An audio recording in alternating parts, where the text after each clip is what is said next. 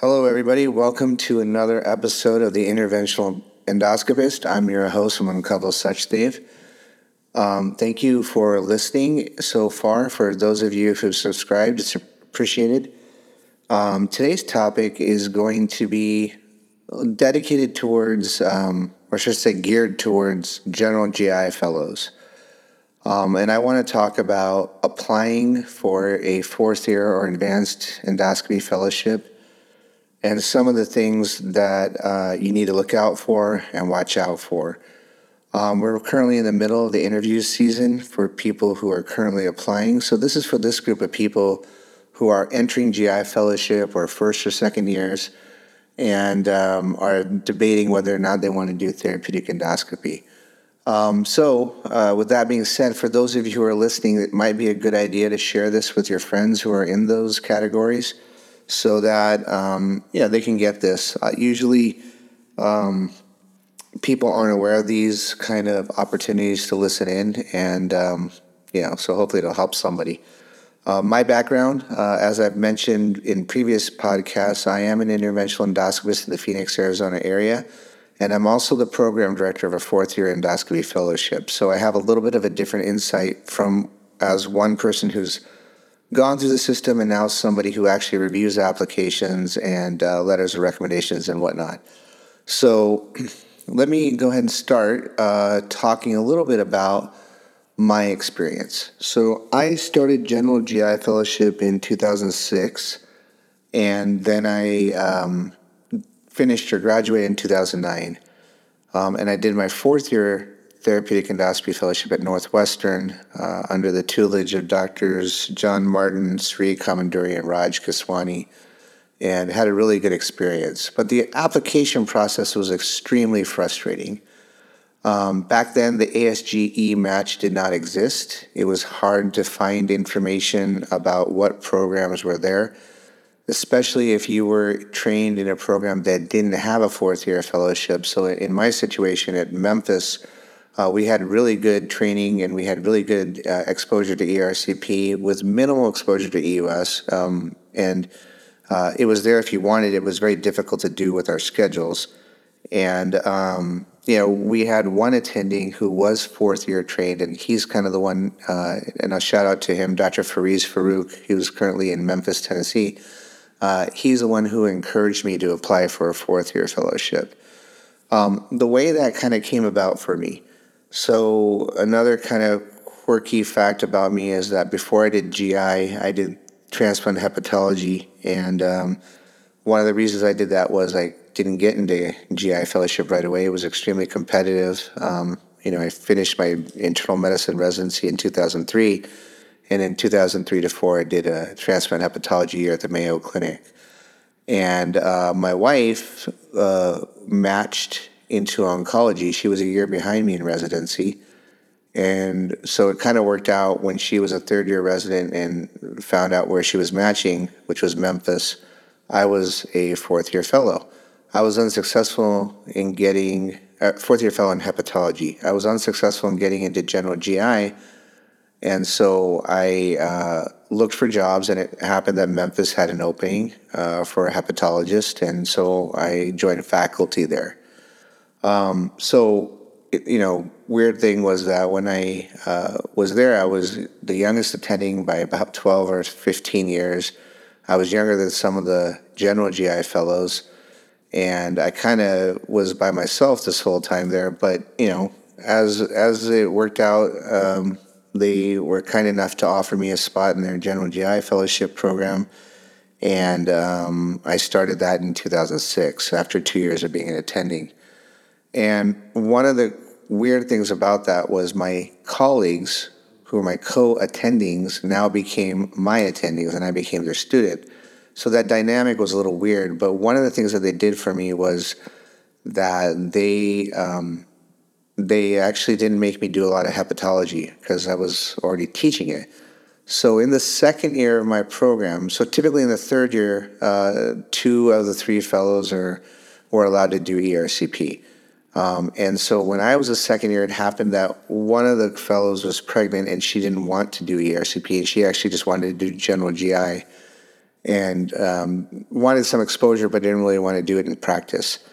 And so there was a spot for another fellow, and in my year there were 3 fellows, and they would only have been able to train 2. So what they ended up doing was allowing me to do ERCP in my second year.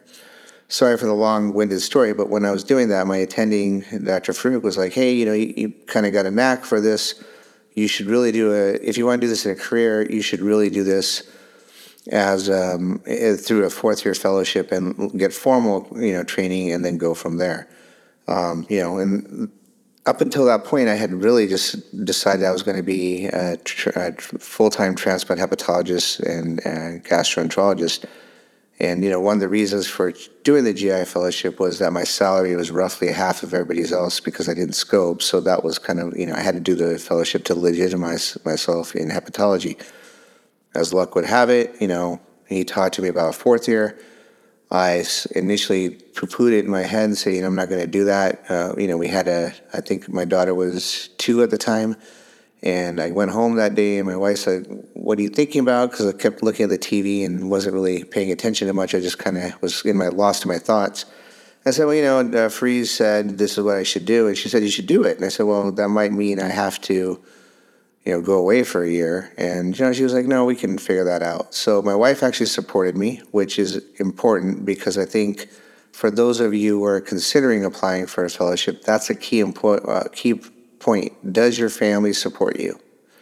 Will your spouse or significant other be okay with you having to do a 1-year thing? Because it may not be possible for your spouse to come with you, And if you have children and you have to go and commute and all that kind of stuff, that's something that you absolutely have to consider.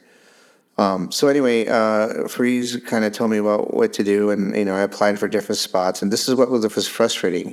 You have to kind of peck and hunt on the internet at that time to find out what programs existed, and then at that time it was a free-for-all. You kept emailing the program director, maybe they responded, maybe they didn't, and one day maybe I'll share my full experience, but essentially, to make a very long story short, because my pathway to getting into Northwestern was just, I was basically a pain in the butt. I emailed the program director almost once a week until he, gave me an answer. And I went to DDW and I stalked him, and I went to every presentation he was part of, and I followed him. And, he's probably initially was thinking, why is this guy with a turban following me around?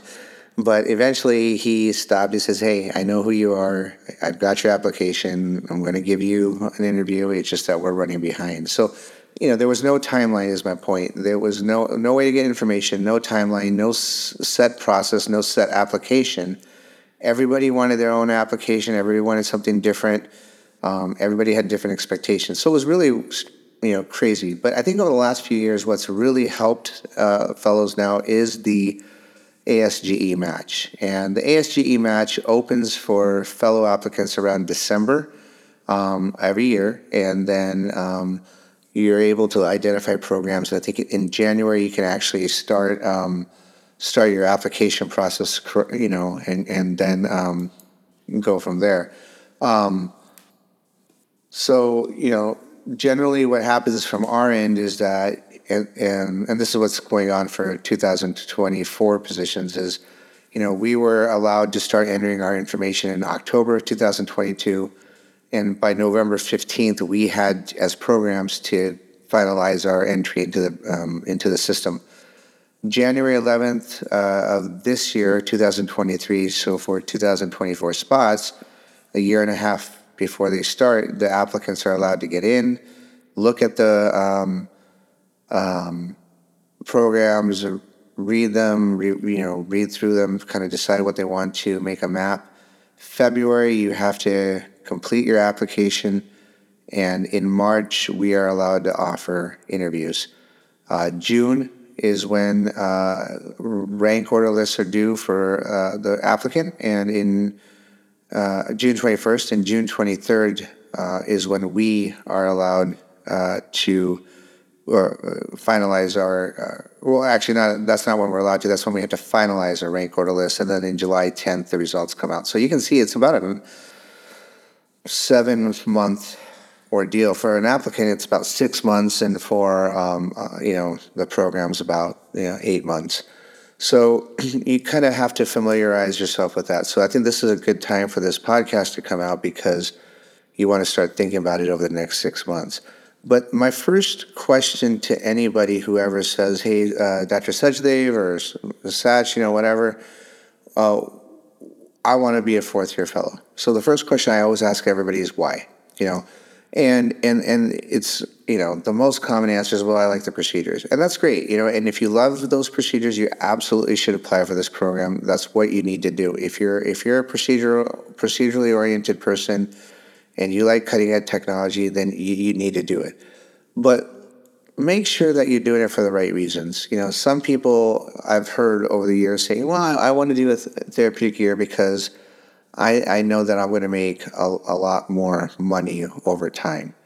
And that's not true. Actually, if you talk to most interventionalists, they make the same as their colleagues. There's not really much of a bonus.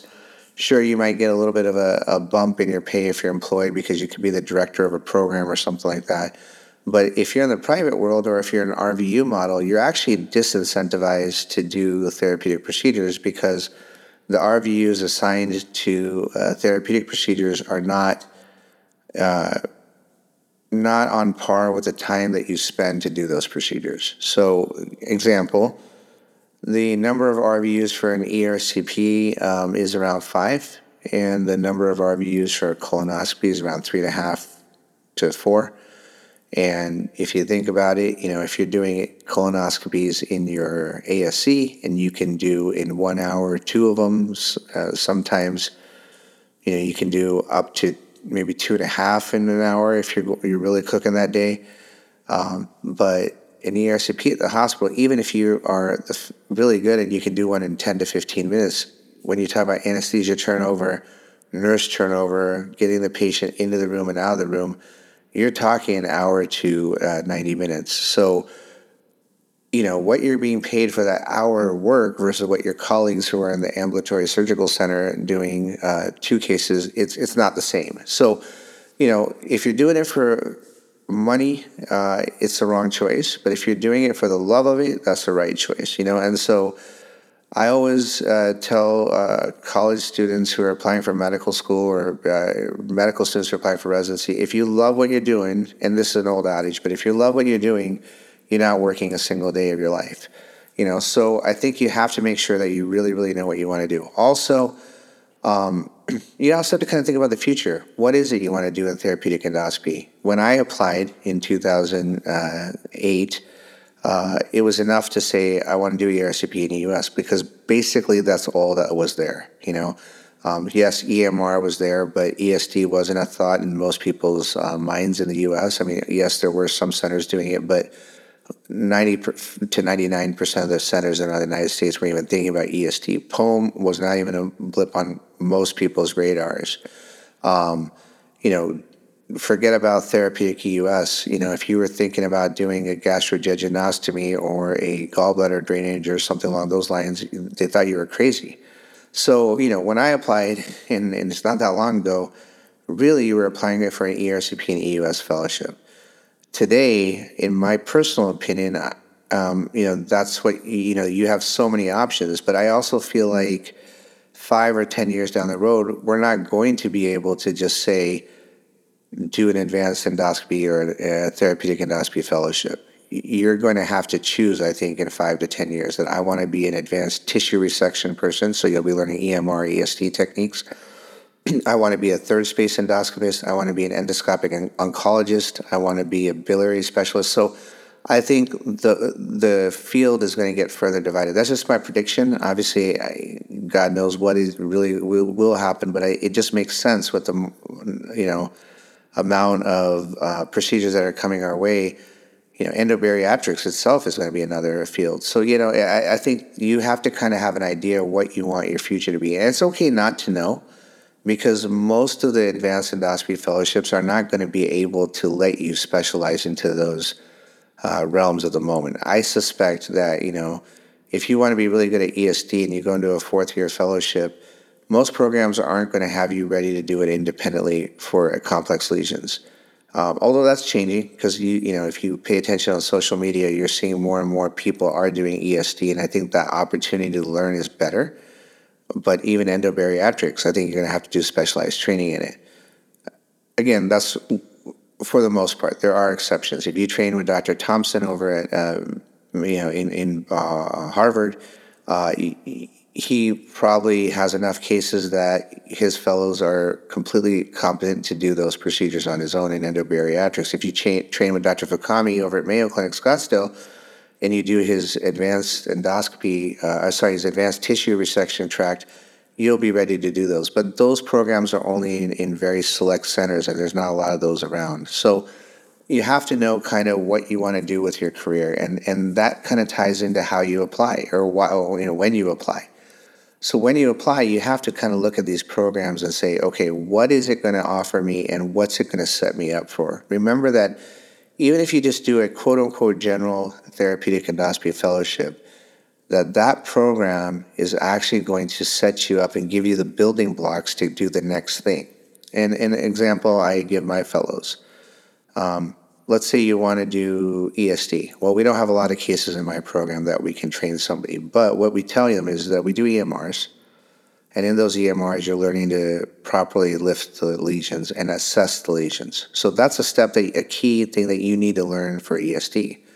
You're doing ERCPs. We do sphincterotomies and needle knives. Well, if you can learn how to use a needle knife and an ERCP, that's a building block for ESD use of knives. Clips, you have to close a defect, or maybe you're going to use some of these clips like the DAC clip or whatnot to hold your lesion open. Well, you're learning, how to clip in EMRs, and you're going to use that step. The next one is, maybe you're going to use a device like the dilumen. Well, if you're doing single or double balloon enteroscopies, that's a building block to using a balloon and working with a balloon. So my point is that, and these are very extreme examples, but my point is that every therapeutic endoscopy fellowship will give you building blocks to do the next thing. You may just have to seek additional training. So when you decide to apply, the best resource you're going to have today is to go to the ASGE website, and you want to go to asge.org, go to the education tab, and you want to go under training and trainees, and then look for advanced endoscopy fellowship. The entire timeline is there, how to log in, how to join, all that's there. I don't believe you have to be a member of ASGE to actually, apply. So that's important to know, but generally, fellows don't have to pay much to be members anyway. I do recommend you become a member. If you want to be a therapeutic endoscopist, ASGE is definitely a society that you need to belong to. They're going to want, make sure you have your medical school transcripts, the same stuff that you did when you applied for residency and fellowship, but make sure you have your CV, want your USMLE scores, your residency completion certificates. Once again, you're going to have to write another personal statement, and I'll get into that in just a moment. And if you are a foreign graduate or an international medical graduate, you'll need your ECFMD certificate. They want a photo. They encourage it. I think that's kind of I've got mixed feelings about pictures, but it's okay to put them in there. And then you want your references, and I'll talk about those in a second too. They're going to generally want 3 references. The one thing I'll say about reference letters or letter of recommendations, as a person who's read, I think I've read probably about 400, and I read each and every application myself. I will divide them up amongst my partners for them all to review, but I review every single one myself. And I've got kind of a quirky memory sometimes. I still remember I read one that really an applicant had described a very personal situation in their life, and it just stuck with me. And one time at DDW, we were at this event, and this person was behind me, and I turned around, and it was the person who applied for the fellowship, and I said, "Hey, you're so-and-so." And they said, yeah, that's me. And then I said, well, I read your letter of recommendation, and your personal statement and your letter of recommendation, and this doctor said this about you, and you said this in your personal statement. So, the thing is that these things do need to stand out. But for the letter of recommendation, the one thing I'll say is the hundreds I've read, they almost all read exactly the same. Some people really rely on these, but I'm not sure how, because I can remember one time that I got a bad letter of recommendation. In fact, the physician who wrote the letter of recommendation basically said that the applicant was a con artist and shouldn't really be in a program. Now, that's not the exact words they used, but it's definitely, that was the tone of it, And the rest of the time, though, people have similar letters. This is a solid guy. He's a great guy. She's a great girl. They will thrive. They will be an asset to your program. So, the letter of recommendation is important to have, because at the very least, it'll tell me as a program director that you're not a psycho. But also, I think the thing that really matters is if that letter of recommendation, if that person really, really believes in you, you need to ask them to make a phone call for you. I think that stands out more than anything. Obviously, it's a little intrusive to get a phone call, but at the same time, if that person, your mentor, believes in you that much, they should be willing to pick up the phone. And if they don't lose hope. That doesn't mean anything. It's just that what you want to know is that everyone's letters of recommendation read the same. There's very few of them that stand out, and usually they stand out for negative reasons. Personal statement, again, same thing, kind of what I was talking about the other applicant. Their personal statements stood out to me because they had talked about a very personal situation, and it was heartwarming. And so, not everyone's going to go through a challenge like that.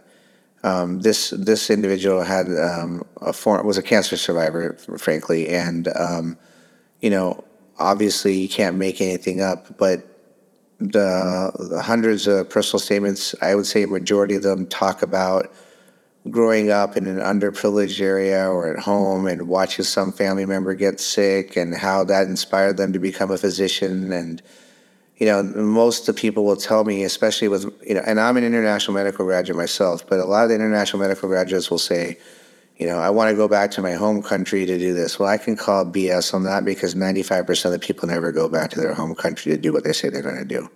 It's actually very rare. Now, that's not something I'm going to hold against somebody, but my point is that when you write a personal statement, if you think that telling the reader that the reason you want to be a therapeutic endoscopist is you want to go back to your village in whatever country and treat the people there, that's very noble. But the reality is probably about 8 people say that in every application cycle, and you meet those people and they never go back and do that. So again, not saying you don't need to write that, but just keep that in mind. And also, most of the personal statements are very similar. So definitely try your best to be unique, and obviously make sure you get it reviewed. You have friends or parents or family members or siblings look at it, check for grammatical errors, all the stuff that you normally would do. Please don't use Chat GPT to write your personal statement. Not that most of us would ever pick up on it. Maybe we would, but I think Chat GPT and those type of things can be useful. But I think eventually, if everybody starts using Chat GPT to do a personal statement, they'll be identical, and that'll be annoying.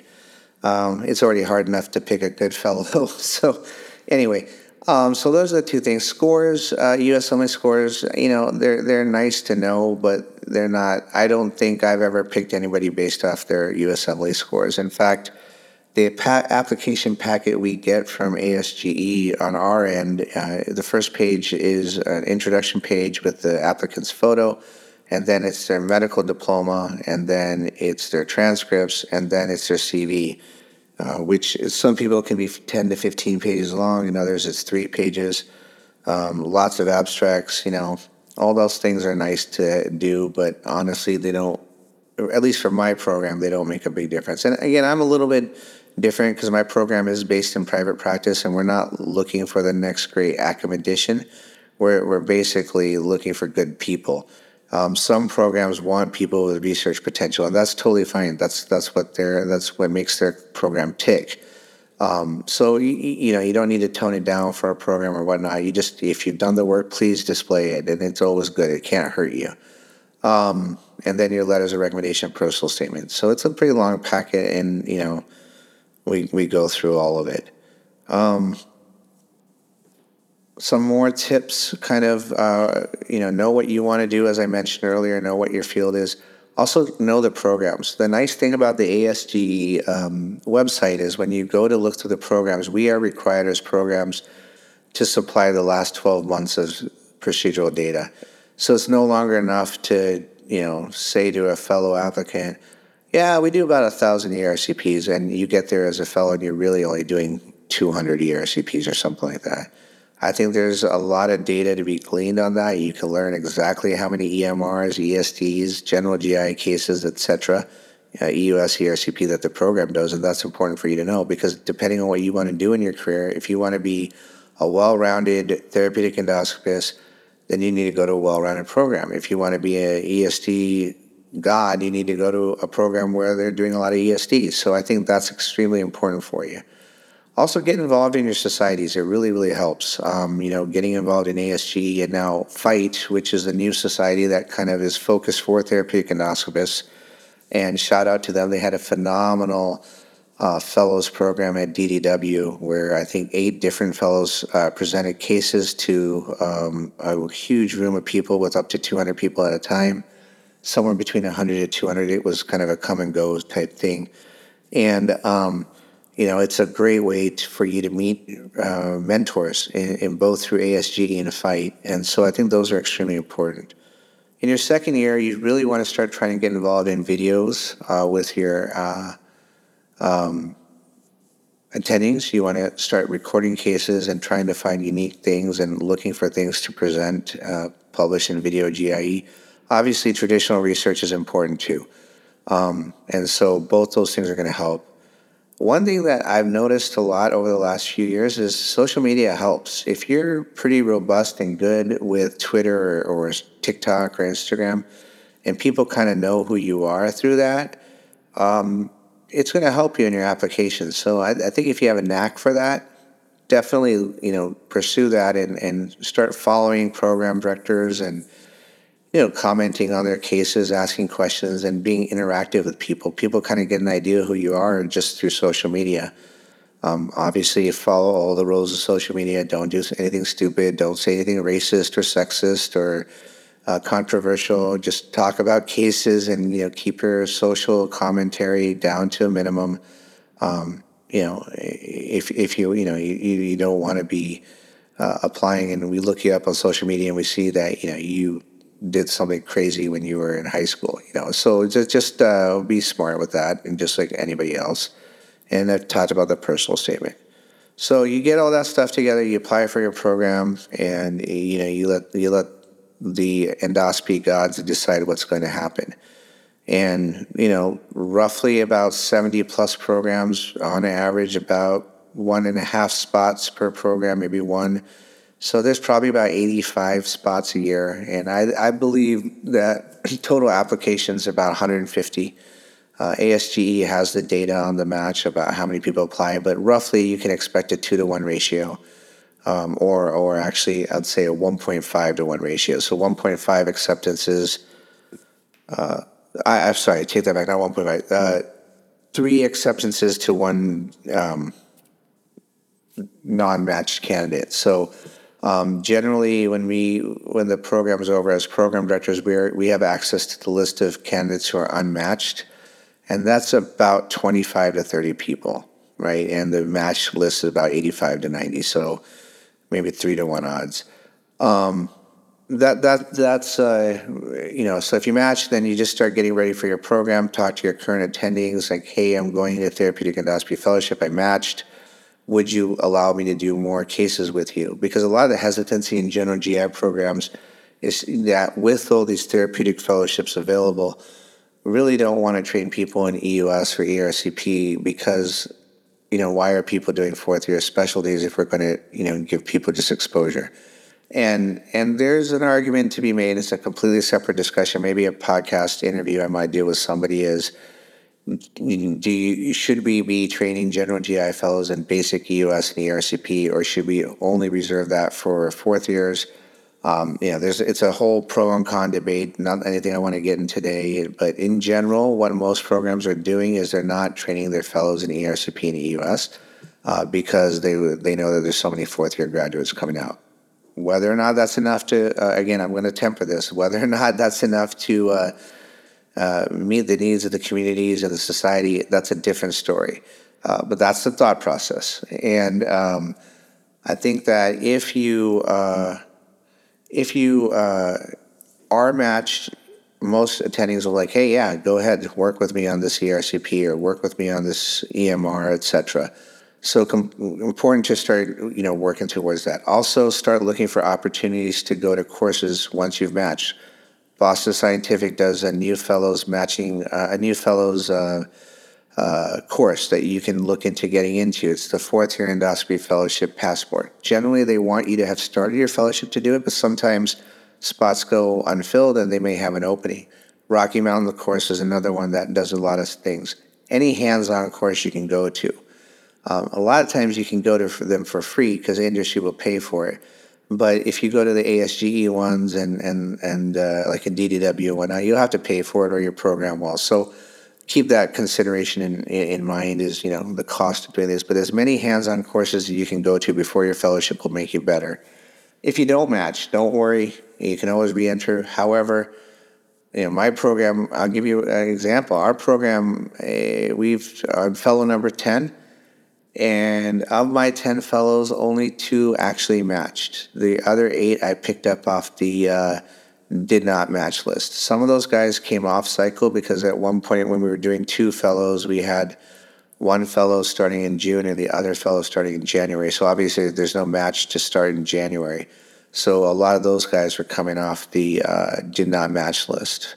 But, of my, I think, 10 fellows, I believe 5 or 6 of them started traditionally, and only 2 of those are matched. So, programs like mine, we're looking for good people. We're not looking, for everyone's shiny coin. We're just looking for someone who wants to work hard, be good, and learn. So there's a program out there for everybody. If you love it and you didn't match, stick with it. There's tons of people out there who didn't get in on their first attempt. I mean, I didn't get into GI for my first 3 to 4 attempts. So, you have to stick with it. And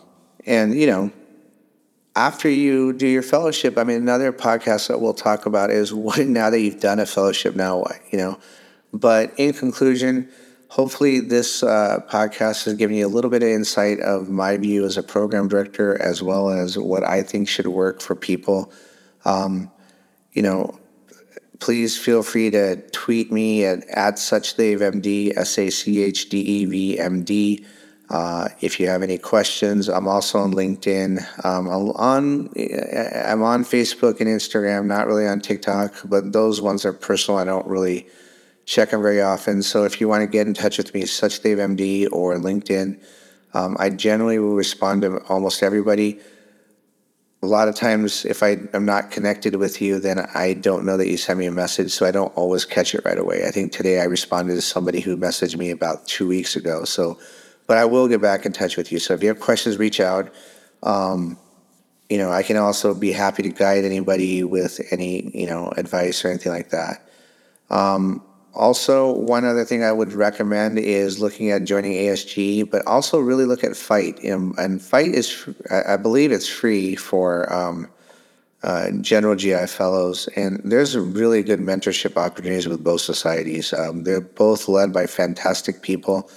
FIGHT is, chaired by Dr. Lauren and Dr. Michelle Kahila, Sham Tucker, Neil Sharma, Monica Gadande, all these folks, and Dr. Garothra in Seattle. So all these guys are really, really well established. And ASG, I don't even need to tell you guys who's in that, but it's just a therapeutic endoscopy place as well. So support those societies, join them, look through them for mentorship opportunities, and go from there. And again, if you're struggling mentally or you have stress about these type of things, reach out, talk to somebody. It's not the end of the world if you don't get into a therapeutic fellowship, but, if you want something, work hard for it. But also watch out for your mental health. It's not everything not everything revolves around medicine or around life or around your work life. You have more to it. So reach out if you're struggling mentally or need any advice. But once again, thank you. Hopefully this was informative. If you liked it and you're still listening at this point, then please subscribe. It means you liked it, and just spread the word. Share with friends who you think may benefit from this. So thank you again, and until next time.